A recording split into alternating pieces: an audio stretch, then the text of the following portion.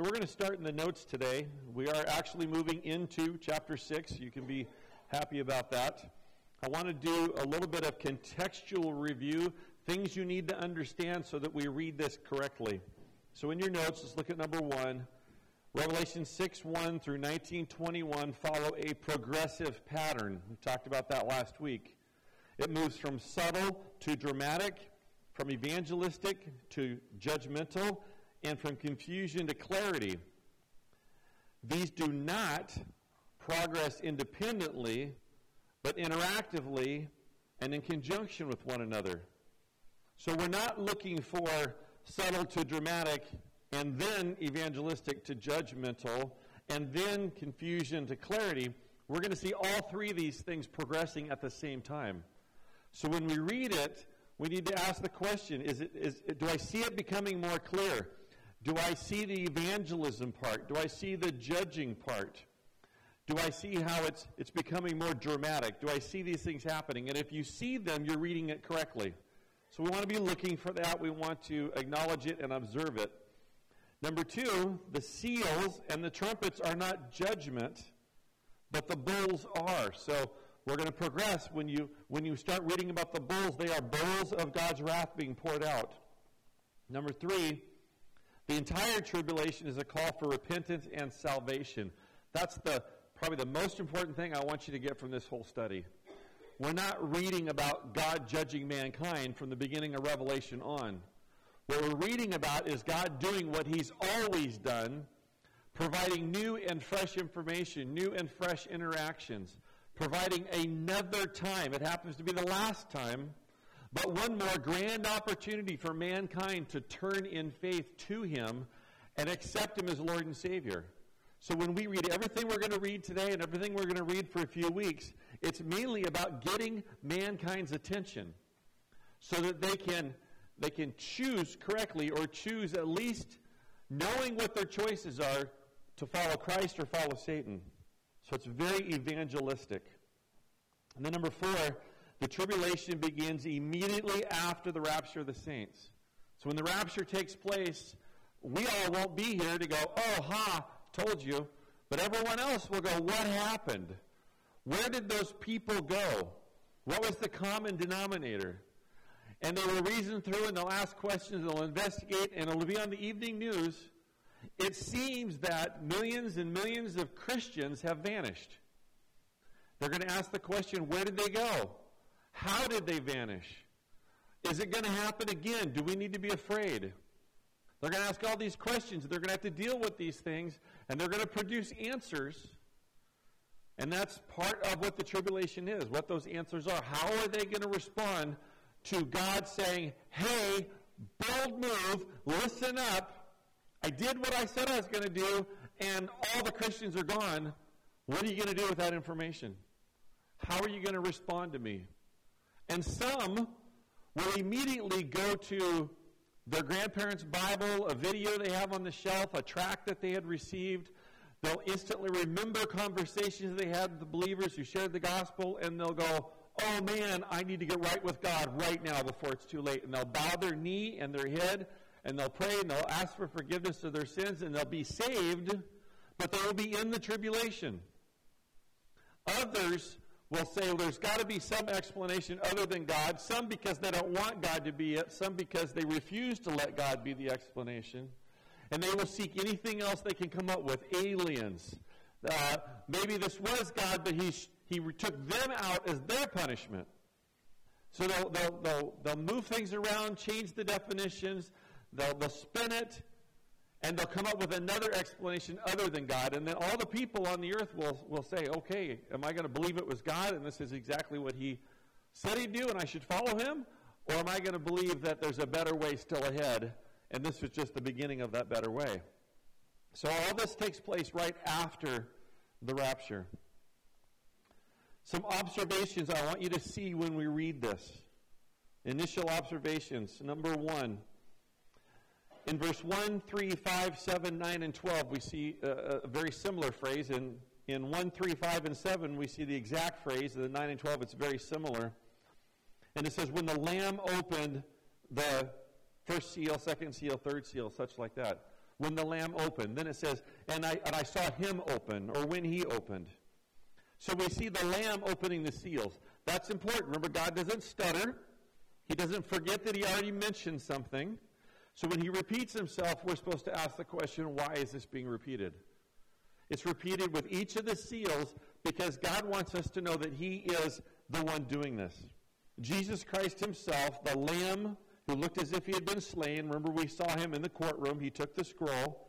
He opens the seals, and it is Jesus opening the seal. He's doing this on purpose, in his timing. So remember that. Then there's the phrase, I heard the living creature say, come. And it's the first living creature, second living creature, third and fourth. So I heard the second living creature say, come. And the first one says, in a thundering voice. And I wish I could do a thundering voice. I would love to impress you with my thundering voice that doesn't just sound like I'm yelling. But with this thundering voice that ripples across the heavens, think of the thunderstorm we had a couple weeks ago. That thundering voice, the angel's going to say, come. This is in response to the opening of the seal. So picture Jesus holding the seal, and the scroll in his hand, and there's 7 seals, like on your handout. 7 seals. He opens the first one, and he reveals something. He opens the second one, and he reveals something else. He opens the third one. It continues to reveal. And each time he says, the Lamb opened the seal, Jesus is revealing something. And when the 4 living creatures say, come, they're responding to Jesus opening the seal, and this is what they're supposed to do, and then something happens. Something is revealed. This whole process, this ceremony, is to show us that Jesus is in control of this whole thing. In your notes, these phrases emphasize that Jesus or God is in complete control. These things aren't happening by accident. They're not being reported like, oh, wow, this is what happened. This is what I saw. No, this is exactly how it was planned, exactly how it's being prophesied, and it's exactly how it will happen. So these phrases matter. Number 2, second observation, seals 1 through 4 take about 3.5 years to be completed. Just in our usual reasoning, we would think that 7 seals would be 1 per year, because that makes sense. But we have to read it, we have to organize it, we have to think about things. Seals 1 through 4 take about 3.5 years. How do we get that? Well, we bring in things from Daniel and we bring in things from Matthew, which I'm not going to do. I'm just going to ask you to believe me for now, and if you want to hear it, investigate yourself, I would encourage you to go listen to John MacArthur preach about the seals. He takes about 2 to 3 weeks per seal. We're going to handle 4 of them today. So it's a lot longer, a lot more detail. He will go back and compare the Revelation Scripture with the Matthew Scripture and with the Daniel Scripture, and he'll do a lot of that. We're not going to take the time for that. Just know that the first 4 take about 3.5 years. Seals 5 and 6 take another 2.5 years to be completed. And then seal 7 takes place in just a few months. Okay? Now, if you're good at math, which I know my math has come into question many times, 3.5 and 2.5 is 6, and then you add a few months, that's not 7 years. It's not 7 years. I did that on purpose because we don't have exact timing for the 7th seal and all the things that are included in the 7th seal. That could be 6 months, which means the other took a little bit more than 2.5 years. The second part is somewhat questionable because we don't have too many markers of time. But everyone agrees the first 4 take 3.5 years. So it's getting faster. The seals, they happen slowly, then they speed up, and in the end it's rapid fire through the bowl judgments.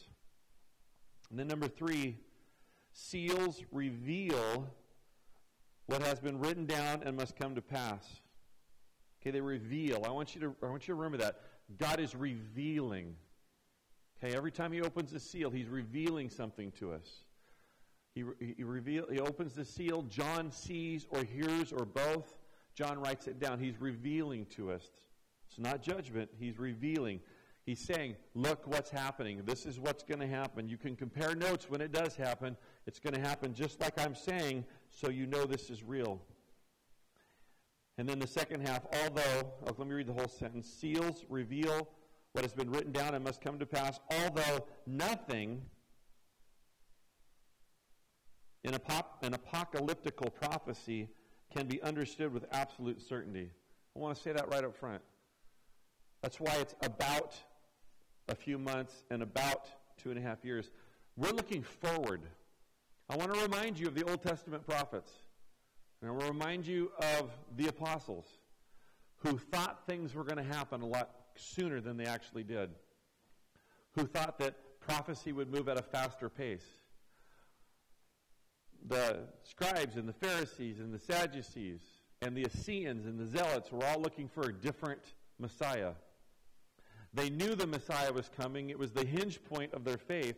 Yet when the Messiah did show up, they missed him because they had a misunderstanding of prophecy. This exact same prophecy we have about that time, but we look backwards. So we see Christ fulfilling prophecy. The New Testament even tells us when he fulfilled prophecy. So we have 20/20 vision looking back. They were looking forward. Well, we're looking forward. And there may be things we think we know that we don't. Things that we think is going to happen this way and it doesn't. So we take what it says as 100% accurate, and then we take what we understand from it with a grain of salt. So we're not gonna die on this hill. I'm going to teach you what I and the majority of teachers believe. If I'm telling you something that's 50-50 or a lot of disagreement, I'll tell you that, and then I'll tell you what I think and why I think it. But we're moving into an area where it's prophecy. And prophecy always has a question mark next to it. That's not a weakness, it's just a reality. Okay, we're looking forwards into the unknown. So we can be absolutely certain of nothing. Let's read Revelation 6. Look for those phrases we talked about and hear what it has to say. I watched as the Lamb opened the first of the 7 seals. Then I heard one of the 4 living creatures say in a voice like thunder, "Come." I looked, and there before me was a white horse, peaceful, white, victorious horse. Its rider held a bow, and he was given a crown. And he rode out as a conqueror bent on conquest. When the Lamb opened the 2nd seal, I heard the 2nd living creature say, "Come." Then another horse came out, a fiery red one. Its rider was given power to take peace from the earth and to make people kill each other. To him was given a large sword. When the Lamb opened the 3rd seal, I heard the 3rd living creature say, "Come." I looked, and there before me was a black horse. Its rider was holding a pair of scales in his hand. Then I heard what sounded like a voice among the 4 living creatures saying, 2 pounds of wheat for a day's wages, and 6 pounds of barley for a day's wages. And do not damage the oil and the wine. When the Lamb opened the 4th seal, I heard the voice of the 4th living creature say, "Come." I looked, and there before me was a pale horse. Its rider was named Death, and Hades was following close behind him. They were given power over a fourth of the earth to kill by sword, famine, and plague, and by the wild beasts of the earth. When he opened the 5th seal, I saw under the altar the souls of those who had been slain before the word of God and the testimony they had maintained. They called out in a loud voice, "How long, sovereign Lord, holy and true, until you judge the inhabitants of the earth and avenge our blood?" Then each of them was given a white robe, and they were told to wait a little longer until the full number of their fellow servants, their brothers and sisters, were killed just as they had been. I watched as he opened the 6th seal. There was a great earthquake. The sun turned black like sackcloth made of goat hair, and the whole moon turned blood red. And the stars the stars in the sky fell to the earth, as figs drop from the fig tree, as figs drop from a fig tree when shaken by strong wind. The heavens receded like a scroll being rolled up, and every mountain and island was removed from its place. Then the kings of the earth, the princes, the generals, the rich, the mighty, and everyone else, both slave and free, hid in caves and among the rocks of the mountains. They called to the mountains and the rocks, "Fall on us and hide us from the face of him who sits on the throne and from the wrath of the Lamb. For the great day of their wrath," or his wrath, "has come, and who can understand it? Who can withstand it?" So we're going to look at these one at a time, these seals. If you're like me, you got to the end of the 1st seal, and your question was, what? What? When the Lamb opened the first seal of the 7 seals. Then I heard one of the 4 living creatures say in a loud voice, "Come." I looked, and there before me was a white horse. Yeah, I've heard of that, white horse. 4 horses of the apocalypse. This is going to be good. Its rider held a bow. Okay. He was given a crown. Okay. And he went out as conqueror, built on conquest. Okay. Like, what else? What else? Well, it doesn't tell us what else. It reveals to us what we need to know to identify what's happening. So we need to look in here and ask, what are the clues? Okay, let's look at our notes. Number 1, horses represent power. And let me say this. We have to read this like the first century individual would read it. Okay? When they go to war, the people on horses are the people in charge. They're the people that are supposed to come back. They're the people who are the best warriors. They get the horses. Okay? The expendables walk. The important people get the horses. So the horse represents power. So this is a white horse. White usually represents peace. This is representing power. The bow represents force. It's a weapon. So this powerful person riding a horse has a weapon, and it says he goes in conquest. Conquest represents acquisition. So he's going out to do something. He's going out to get something. So it represents power, force, and conquest. Number 2, the bow is a silent and subtle weapon. It doesn't go bang and it doesn't go boom, and it doesn't explode when it hits its target. It's a stealthy way of killing. So it's silent and subtle. But number 3, a bow without arrows, which we have here, no arrows are mentioned. A bow without arrows tells us that he wins the battle without having to fight. So he is strong, and he can fight, and he does have a weapon, but he doesn't need any arrows. The battle is going to be won without a fight.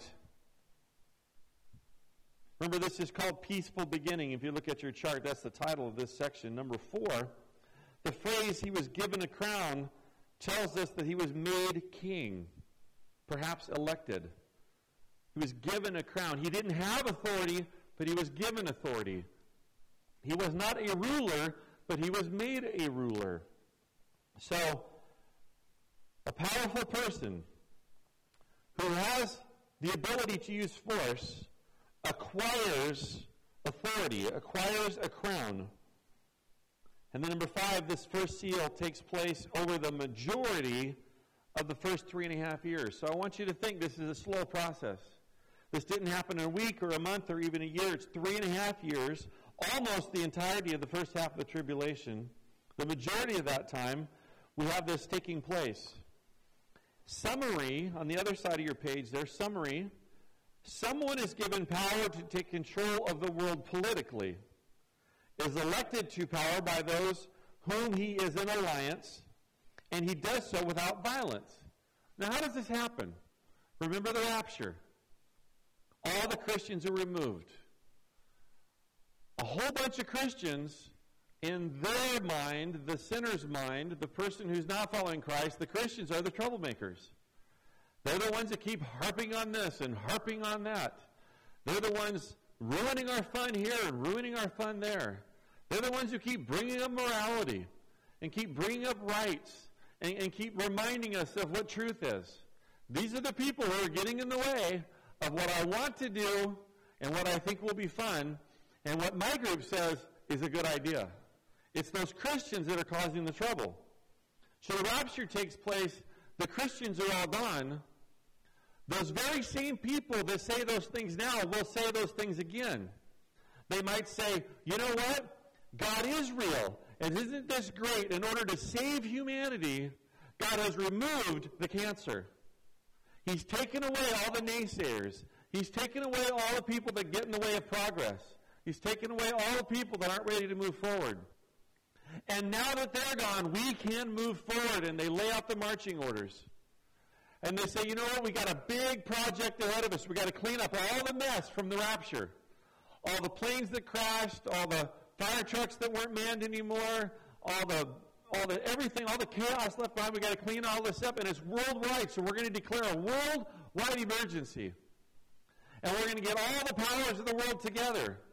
And if we're going to do this, we have to have leadership and management. So we're going to pick 6 or 7 or 8 or 10 or 12 leaders to come together. And they're going to be in charge. And we're going to give them our resources. They will tell us where to send our people. They'll tell us what to do with our people, where to send our resources. And they're going to clean the place up. And they're going to make the world a better place. We're going to accomplish these things. And you know what? They will. They're going to accomplish these things. And then that political body who's going to receive a lot of praise and a lot of accolades and a lot of awards for what they've done will sit together and they'll say to themselves, well, you know, this power we have, it's working out really well. We shouldn't give it away. Let's retain. And then we're going to have the first worldwide government. We have the first worldwide government. I believe this will be the first successful one. That's an opinion. I have nothing to back that up from Scripture. But the first or second or third worldwide government will be formed. These people will sit in authority. And they're going to do this for 3.5 years, and they're going to put out programs, and they're going to do everything that a government would do. And the people who are left are going to say, wow, this is great. Now that we're all on the same side, we can do what we want to do, this is great. And that's going to be quite a while of this first 3.5 years. And in that group of leaders will be the Antichrist. That's the note. The leader of this group is very likely the one who will become the Antichrist. I can't know that for sure, but I feel it pretty strongly. In the don't know it for sure category, I wrote will very likely be the one who becomes the Antichrist. In the what I think is going to happen, I would say that the Antichrist is definitely in this group and will probably be the leader or next to the leader because he is going to come stealthily. So the first seal is a peaceful beginning. And what's described here is someone taking over, gaining power in the world, maybe a group of people, and they're in charge and everything's going great. And then seal number 2, the hostile takeover, verses 3 and 4. When the Lamb opened the second seal, I heard the second living creature say, come, I'm going to reveal more. Then another horse came out, a fiery red one. This is going to be exciting. It's not peaceful anymore. Its rider was given power to take peace from the earth. Power to take peace from the earth. Not observing what's happening, but causing what's happening. Its rider was given power to take peace from the earth and to make people kill each other. To him was given a large sword. Number 1 in your notes, this is very close to the 3.5-year mark. Seal number 1 took the majority of it. We are right near the 3.5-year mark. Peace is taken from the earth. How is this going to happen? Well, my guess is that a bunch of powerful people in a room sharing power aren't going to want to share power very long. They're going to say, you know what would be really even better than this? What would be better than 10 of us sharing power? 5 of us sharing power. And what would be better than 5 of us sharing power? 2 of us sharing power. And what would be better than 2 of us sharing power? Me having the power and everyone serving me. And I believe they're going to start infighting with each other, and it's going to erupt, and it's going to be a big deal. And so peace is taken from the earth. And literally, God says, I'm going to do this. I'm going to show you what Satan has to offer, and then I'm going to show you where it goes. So number 3, this time, the Antichrist and his allies, or those who are willing to serve him, willing to fall under him, or recognize he's the one, they're going to fall under his authority. The Antichrist and his allies retain power and control by force. Remember, peace is taken from the earth. This angel is given a large sword, and people are going to kill each other. So there's going to be at least a small fight, maybe a big fight. But these people aren't going to get along. They're going to be clawing after power, trying to retain what they had, trying to get back what they lost. And the Antichrist will rise up, and this time he'll use force to do it. Number 4, the phrase large sword tells us that now he has great military power. So he had gained political power in seal number 1. Now he has added to the political power military power or militaristic power. Here's a summary statement. Human nature takes over, and those in power no longer wish to share power, but fight with each other to take control. The Antichrist wins the power struggle using weaponry and violence. In the end, the Antichrist now has both political and military authority over the entire world. So in 3.5 years, we've gone from status quo to worldwide government to worldwide dictator. And this guy he's not going to be who everyone thought he was going to be. He'll have enemies, but he'll have the power. Now he's in charge. Seal number 3 is next. Verse 5 and 6. So when the Lamb opened the third seal, I heard the third living creature say, "Come." Now it's time. This is what's going to happen. I looked, and there before me was a black horse. Its rider was holding a pair of scales in his hand. Then I heard what sounded like a voice among the 4 living creatures saying, 2 pounds of wheat for a day's wages, 6 pounds of barley for a day's wages. Do not damage the oil and the wine. And that's it. What are the clues? Well, we look at those phrases. We ask, what do these things mean? 2 pounds of wheat. Well, in your notes, 2 pounds of wheat is food for one adult for one day. We have to have people research this, reason it out, figure out what this means. They knew. They read it. They knew. Okay? You're going to work all day long for enough food for you. And in that day in particular, usually one person went to work to care for the whole family. They worked in the field, or they worked for somebody else, and they brought home enough for the family. And he says, now your day's wage is going to be enough to feed you, and you alone. 6 pounds of barley is food for one family for one day, but it's not Safeway or Fred Meyer or even McDonald's. It's feed stock. When they say 6 pounds of barley is enough to feed a family, yeah, your family will have food for the day, but it's not good food. It's not nutritionist food. It's not sustaining food. It's just food. There'll be food to put in your mouth. So what would this be? This would be a famine. This would be a huge recession or depression. Number 2, oil. You can cross out the word heat. I kind of got ahead of myself there. Oil was used for light and for cooking. It lit their homes, it lit the path, and it was what they cooked with. Today, it's used for energy, including heat and mobility. So I don't know if we're allowed to add a little bit there now, but oil comes in many different forms. Their oil was olive oil, and they used it for light and for cooking, and it was something they used daily. It was a daily necessity, like we would look at electricity and running water. Okay, we can add energy and mobility because another form of oil, but they were heating and cooking. So what they heard was, be careful with your oil, and then wine. Okay, guard your wine. Do not damage the wine or the oil. The wine was their main drink other than water, often in place of water. Now, their wine wasn't what you go to the store and buy in a bottle.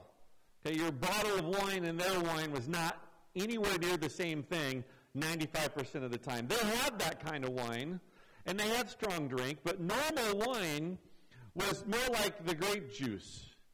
And they actually had ways of preserving it so it wouldn't ferment, so the whole family could drink it anytime they wanted.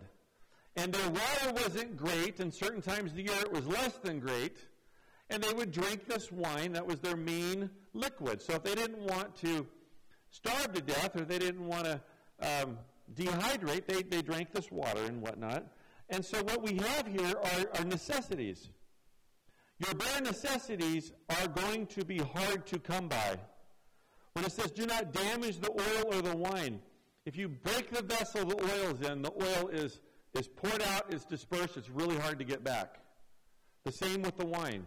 It goes through the cracks, it absorbs into the floor, it absorbs into the ground, it's gone. So really be careful about that. Do not damage the oil and the wine. And the food that you need to eat, it's going to be hard to come by. So number 3, the skirmish, which elevates the Antichrist to power, and the skirmish might be too small of a word. The battles that will take place, the economics sanctions that will take place, the military causes that will be taken on, all these things, this huge battle, when the Antichrist rises up, it's going to cause the economy to fail. So the skirmish, which elevates the Antichrist to power, also brings about famine and recession. And God says, this is what's happening. Let me reveal this to you. What is God saying? Summary of seal number 3. God is showing what Satan, through the Antichrist, has to offer humanity. This is what Satan has to offer. The result of his reign is war, starvation, recession, and poverty. So remember when I said that if we didn't have the rapture, we wouldn't know tribulation was happening? Because these things can happen today. We hear all the time about people trying to create a global government. We hear all the time about famine. We hear all the time about pestilence and plagues and all this kind of stuff. And so it wouldn't be that obvious that God is bringing this about for a purpose if it wasn't for the rapture. So that answers one of those questions, why the rapture? Because God is signaling that the tribulation is beginning, and the tribulation tells everybody, you only have 7 years. You need to get on board now. And he's also showing all those who haven't chosen sides yet, this is what Satan has to offer. It's not what I'm offering you. Seal number 4, verses 7 and 8 says, when the Lamb opened the 4th seal, I heard the voice of the 4th living creature say, come. I looked, and there before me was a pale horse. Think of pale like you get up in the morning and you look at your family member and you go, man, you look pale. Are you feeling all right? That's the kind of pale we're talking about here. There was a pale horse. Its rider was named Death, and Hades followed close behind. That's an interesting phrase. It's kind of an idiom, or it's a phrase they use. Because if death, Hades means the grave here. Like death and the grave, they're going to be commonplace. There's going to be funerals all the time. There's going to be death all the time. Its rider was named Death, and Hades followed close behind. They were given power over 1/4 of the earth to kill by sword, famine, and plague, and by the wild beasts of the earth. Now in your notes, where it says they were given power over 1/4 of the earth, this was both empowering, in other words, they got permission, or they were given an assignment. This is also limiting. It's also limiting. This rider that went out under God's command could have wiped everybody out. Could have decimated everything. Could have ended it right there. Jesus, with his own spoken word, could have ended it right there. So this is a limiting factor. It could have said 3/4 of the earth will be left alone, or 3/4 of the earth will remain. Okay? They were given power over 1/4 of the earth to kill by sword, famine, and plague, and wild beasts. Number 2 in your notes, war brings famine. Not too hard to figure that out. War brings famine. It's a thing. Famine brings plague, which is basically sickness and disease. Okay, all 3 bring poverty and desperation, which cause men to compete with animals for food. That's the strange phrase that we read. So they were given power over 1/4 of the earth to kill by sword. That's war. Famine. That's hunger. Plague. That's disease. And the wild beasts of the earth. Why the wild beasts? Are the wild beasts going to revolt? Are they going to be like, finally, we get to be in charge. I'm going to go get me a human. No. Humans are going to go where they're not supposed to be. When you're starving, you go out looking for food. Humans who are not equipped to deal with animals are going to be out with the animals looking for food. They're going to encounter animals, and the animals are going to kill them. With God's permission. Interestingly enough, it says 1/4 of the earth. Well, what does 1/4 of the earth mean? Well, I did a little research, used my Google machine, and I found out that if we take the Western Hemisphere, that's the Western Hemisphere. Look that up. It's the opposite of the Eastern Hemisphere. Take the Western Hemisphere of the world, and I ask the question, how much land is that? Of all the land in the world, how much land is the Western Hemisphere? Well, it's 29%.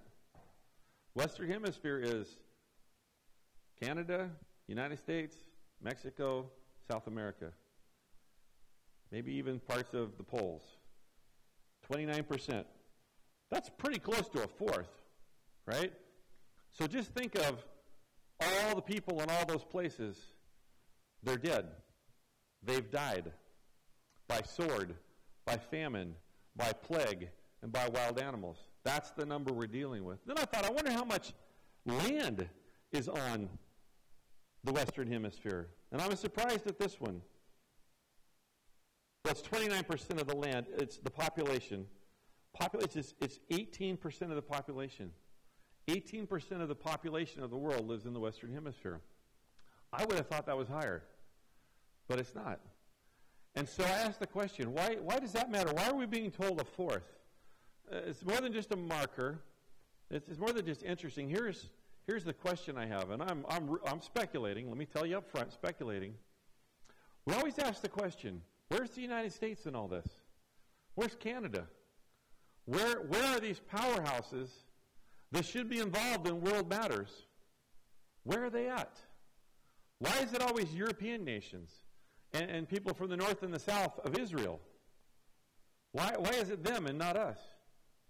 Maybe because the battles will be fought in the Western Hemisphere, and the plagues and the famine will take place in the Western Hemisphere, and we'll be the ones out, or our neighbors, not us, will be out wandering around trying to find food and provision with the animals, and we'll be killed by the animals. Do I know that's going to happen? Absolutely not.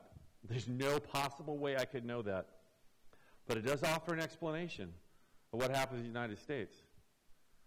If this part of the world is decimated, and there's just a few people running around surviving, and that's it, then all the other world events that take place are of that part of the world. And then everything fits perfectly in line. There's no mention of the United States in the tribulation. There's no reference. No one can find us there. The best scenario of us being a nation involved is that we simply join up with someone over there and we're represented in them. No longer our own entity, we're part of them. But we're not there. What that tells me is that maybe we're not as important as we think we are. Hate to say it, but maybe we're not as important as we think we are. And maybe the United States, as good as it's been, and as evangelistic as we have been, and as free as we have been, are going to be swallowed up by the Antichrist. Like, the Antichrist and those who follow him are going to eliminate the freedoms we have and are going to eliminate the attitude we have about our freedoms, and maybe we're not going to be around. Maybe in this first 3.5 years, our civilization will be the one that disappears. Why does that matter? Because a lot of people think that when the rapture comes, I'll know it, then I'll know for sure God is real, then I'll serve him. Well, you might be in one of those planes that crashes because your pilot and co-pilot were Christians. You might be the passenger on a bus driven by a Christian. You might be in a building that gets hit by a plane that was flown by a Christian. You may not get the opportunity to say, oh, wow, the rapture. It's time now. I better get on board. You might not get that time. And you might think that, oh, when it comes, I've seen the movies, I'll join the resistance. And I'll do this and I'll do that. And you might not have that opportunity. You might be in the fourth of the population that gets killed at 3.5 years into the tribulation. You might be there. Our job as believers here on earth is to share the gospel. That's one of the reasons we need to actually be sharing the gospel. One, the people that we're sharing with may not be given the second chance of living through the rapture. It could be 100 years from now. It could be tomorrow. They might not make it through. So we can't say they'll figure it out one day. We need to share today. Okay? And two, if they do make it through, maybe it'll be our voice that they hear explaining to them that they need to give their life to Christ and have their sins forgiven. So right there's two reasons in our own little passage here about the tribulation where we won't even be present that tells us we need to be witnessing to our friends and our family. We need to be sharing the gospel. We need to be inviting people to church. Well, that's the first 4 seals. That's about 3.5 years in. We have seal 5 and 6, and remember that seal 5 and 6 are going to take longer. And then seal 7 opens up the trumpets. And the 7th trumpet opens up the bowls. So things are going to start moving fast. About 3.5 years in, Satan has tried. He's made his play. It's fallen apart. He's had to take power. He's had to take control by power. Pretty much at this point, everyone knows who the players are. We have this fellow who says he's God that we can pretty much tell isn't. And we have God who's been displaying his power all along. And people are going to start having to choose. So when the tribulation comes, it's all about God saying, choose now. You don't have a lot of time. Now, normally we go into a lot of application and stuff like that, but this says part 1 on the top of your notes. That's literally part 1. We're going to pick it up right there, and we're going to do the 5th and 6th seals next week, or next time we gather, next time I'm teaching. So we're going to hear from this. So keep this in mind. Do your best not to miss any of these weeks, or make sure you listen online, because these things just go one after another. And you miss something one week, it's going to make a difference the next week. Evangelism has always been on God's heart. It is on his heart during the tribulation. But he's saying your time is limited. And it should remind us now how important it is to share the gospel. All right, let's pray. Father God, thanks for our time. Thank you for this passage. Thank you for the clues you gave us that we can see and look into and gain a perspective. We might not have all the facts right. We're not presenting that we do. But this is definitely a possibility, and there's going to be a large part of it that's very accurate. We know the things that you've said are going to be accurate. We know for sure that. Lord, give us the insights we need to read between the lines and figure this stuff out. I pray that this is an encouragement to us, that the things we're learning encourage us, that you're in control, that you're responding to sin, that justice is on the forefront, and that heaven, the new heaven and the new earth, are getting closer and closer.